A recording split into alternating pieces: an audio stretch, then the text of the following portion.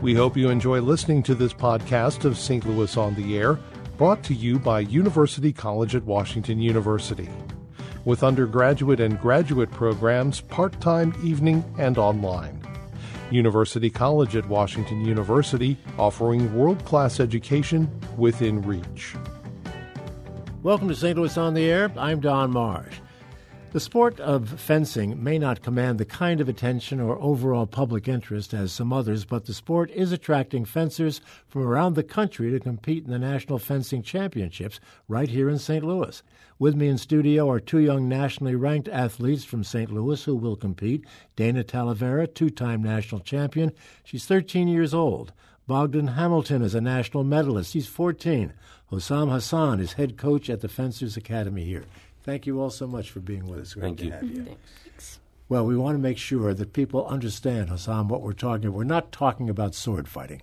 No, we are not talking about sword fighting. We are talking about the Olympic sport of fencing, which is we are using modern equipment.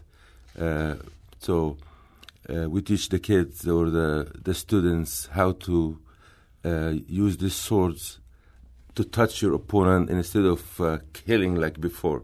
So I guess the movies and television, to some extent, have kind of distorted in the minds of some people what fencing really is. Yeah, I think there's so many movies they show fencing as a Olympic sport, and some others, like for example Troy, they show fencing as a Pirates and that sort of thing. Oh yeah, Pirates of the Caribbean and stuff like. Sure. Yeah, sure. You're fighting with a sword. Yeah. Dana, how did you get into it? When I was younger, like 4 or 5, I didn't like any sports. Like I tried soccer, swimming, gymnastics, you name it. And then my dad found this fencing club, and he's like, "Oh, we'll try it out." And he started me with a class for my birthday, and I liked it ever since. So. Bogdan, how about you? Well, in first grade, I was just a kid with a lot of spare time, and there was a fencing clinic after school. So I decided to try it out, and it stuck with me ever since. What do these two youngsters have that makes them special in this sport? Determination and their instinct to work hard every time they come to the club. So they have goals to be good in their sport. When they come to the club, they work hard, take private lessons and fence. So that's what it takes them to be good. Bogdan, how much practice time do you have to stay good? Well, you need to definitely put in a lot of work. I personally go about 5 times a week for 2 or 3 hours each day. How about you, Dan? Yeah, I go 4 to 5 times a week for about 3 hours. Yeah. Is it a sport? Yes, definitely. Yeah. Mm-hmm. Any question in your mind, Bogdan or Hassan, that this is not a sport? No, it's a very good sport, and it seems when they are moving on the strip, they are not moving so much, but actually the position they are doing, like in guard and moving advance and retreat and lunge, especially using the anaerobic endurance, so it is really tiring, and it's a good workout. Do you have to work out in other ways, Bogdan? I'll put this to you. Work out in other ways to stay in shape so that you're fit for actually fencing. Yeah, just fencing won't keep you in the way you want to be good at fencing. So you might want to do like swimming, which is good for everything, or like squash, which is good for your wrist and being quick. So that's like cross training. Dana, what do you do? Normally I'll maybe once or twice a week I'll go to the gym, and that really helps, especially with endurance training. I do a lot of running, and you really need to work out in order to be good for fencing. Yeah. I was told somewhere that there may be more than 1,000 people coming in for these championships. Mm-hmm. I was wondering about that number. It seems like an awful lot to me. Is that right? Yeah. Actually, it's more than that. Really? Yeah, it's around 5,000 fencers will be coming to this tournament. 5,000? Yes, 5,000. It's it's 10 days with several events per day, and each event got like around from 150 to 200 or 300 participants from United States and outside. So it's going to make around this number. How is the competition structured?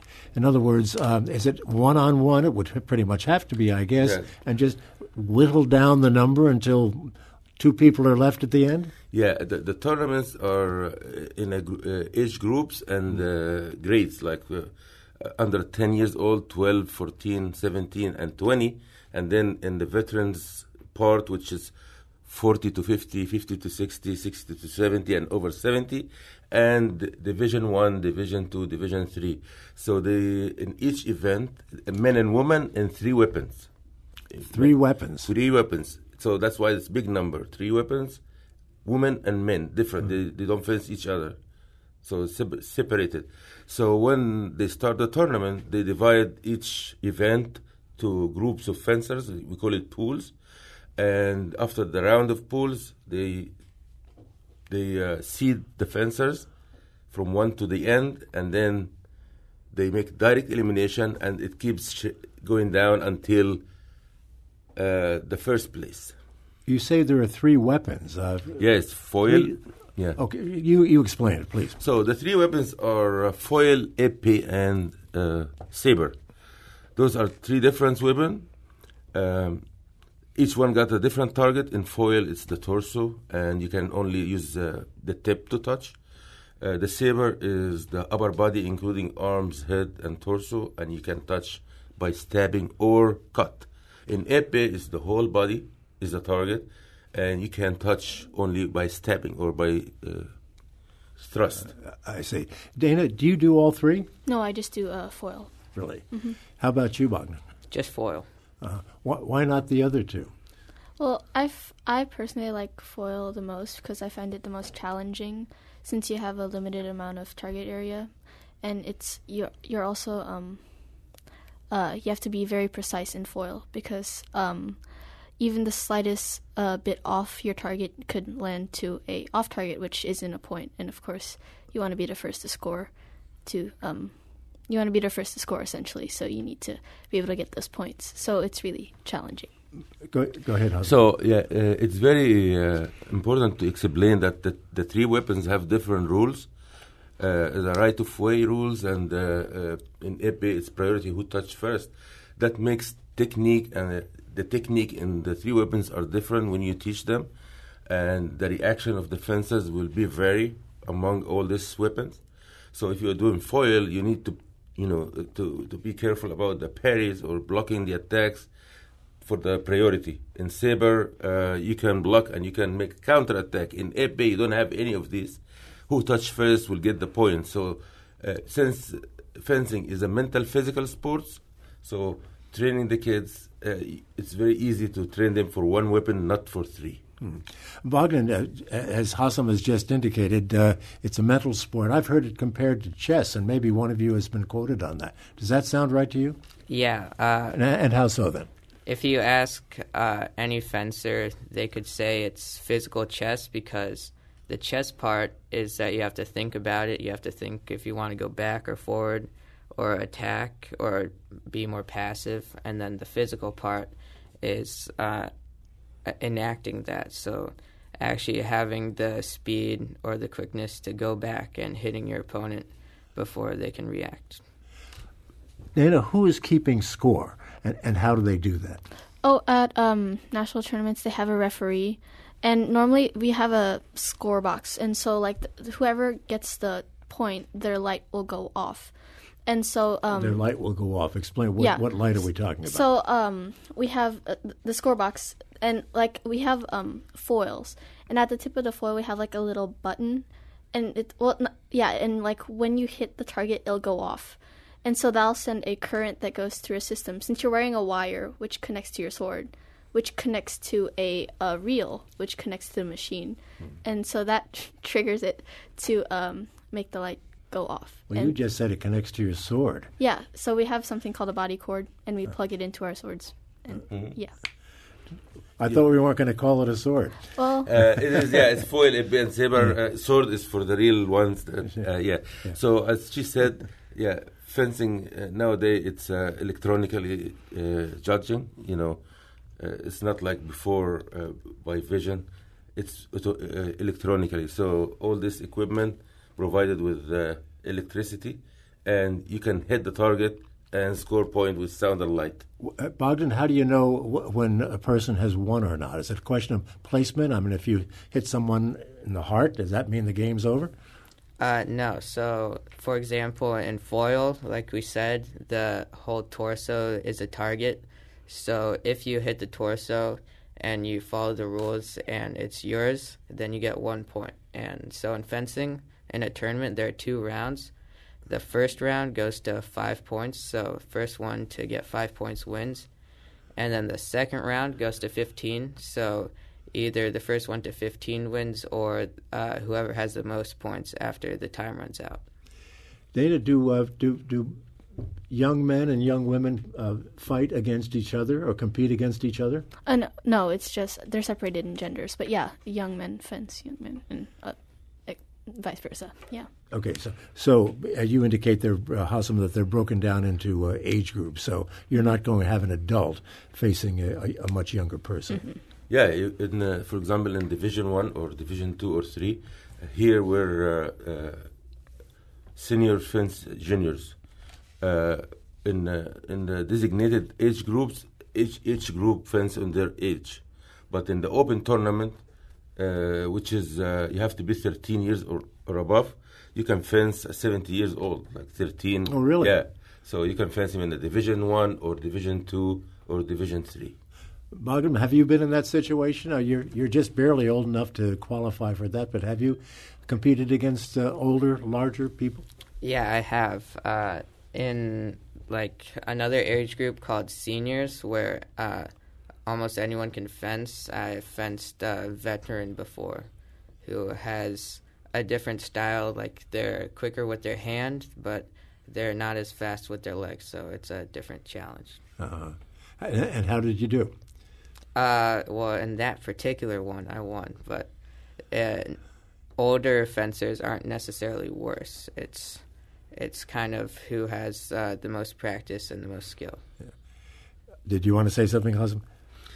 You look like you were getting ready to say something. No, he's right. Okay. Yeah. Well, let me ask Dana the same question about facing someone who is older. You're 13 now, is that correct? 13. So you're just at that point where you could compete this way. Mm-hmm. Have you done it? Yeah, many times. Yeah. Well, tell me about it. It's just like he said.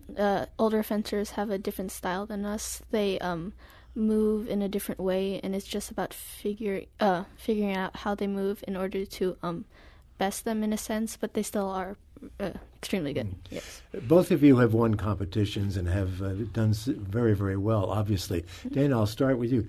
Tell me what it is that the highest achievement that you've had and how you got there. Highest achievement? Well, I've won 2 national events. I've gotten... In a competition like the one coming up? Yeah. Mm-hmm. Uh-huh. Mm-hmm. And I've gotten there through loads of practice and help with my coach, of course. Uh-huh. Mm-hmm. Bogdan, how about you? My best result is probably getting second at a national championship, just like this. And I got there by hard work and coming to fencing every day with coach. How many people would you have had to have defeated in order to win a title? Well, overall, there's probably at least 150 people, but that doesn't mean you fence all 150. So in the first round, you usually fence about 6, and then to get all the way to the finals, you'd have to fence somewhere around 6 DE bouts, which is to 15. Same for you, Dana. Yep. No doubt. Man, how long do these matches take? So the direct elimination. Let's start with pools. The pool bouts are they last 3 minutes and they're 5 touches, and the direct elimination bouts, they're divided into 3 periods of 3 minutes, and you can score as much touches as you can, or you go to 15 in the middle of one of those periods, and then. Yeah. How many times a day would you likely be doing that? Just once or several times a day? Several times. Several times. Wait, like how many events? Yeah. You normally only fence one event per day, but some people do fence two. So, yeah. Hassam, how do you get them ready for a competition like this? So before this tournament like that, we have to do some camps, and because this is the summer nationals, it comes after the school ends. So we do preparation period for physical fitness and then fencing camps here in St. Louis, and after that they travel to outside of St. Louis, participate in other camps to get ready for a tournament like that. Is there international competition? There are some international competition.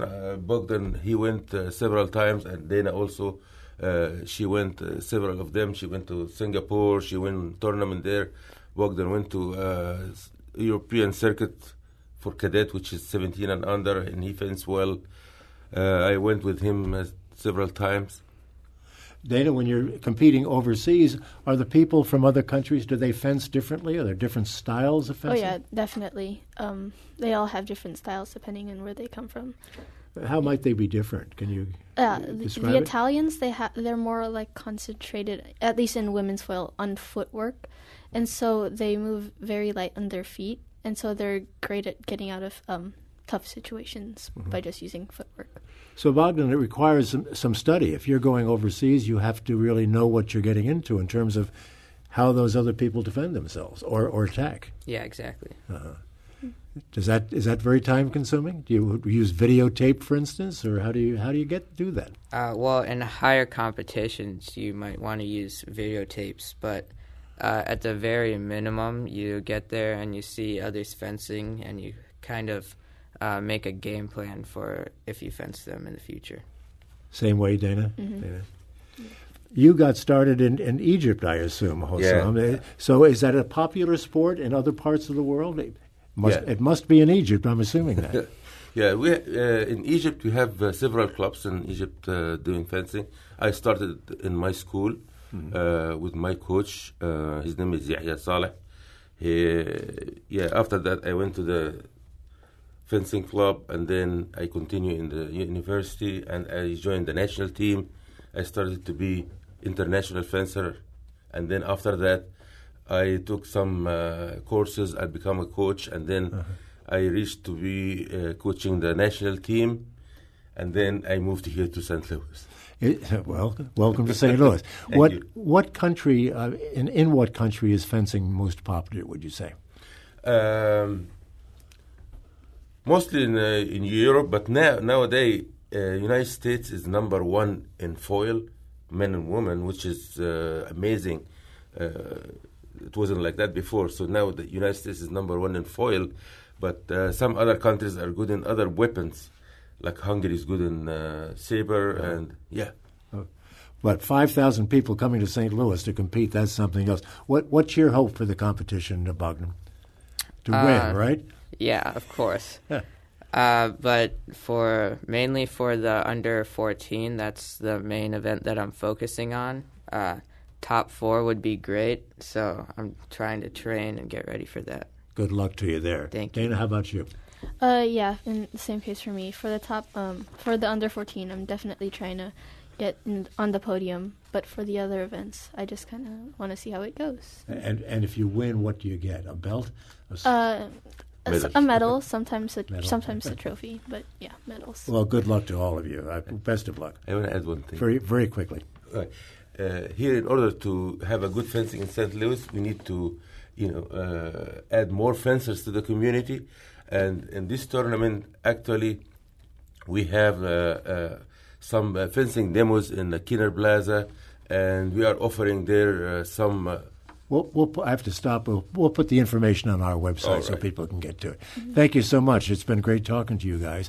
Archive versions of past St. Louis On the Air programs available for download or podcast at stlpublicradio.org/STL On Air. St. Louis On the Air is a production of St. Louis Public Radio 90.7 KWMU. Thanks for listening. I'm Don Marsh.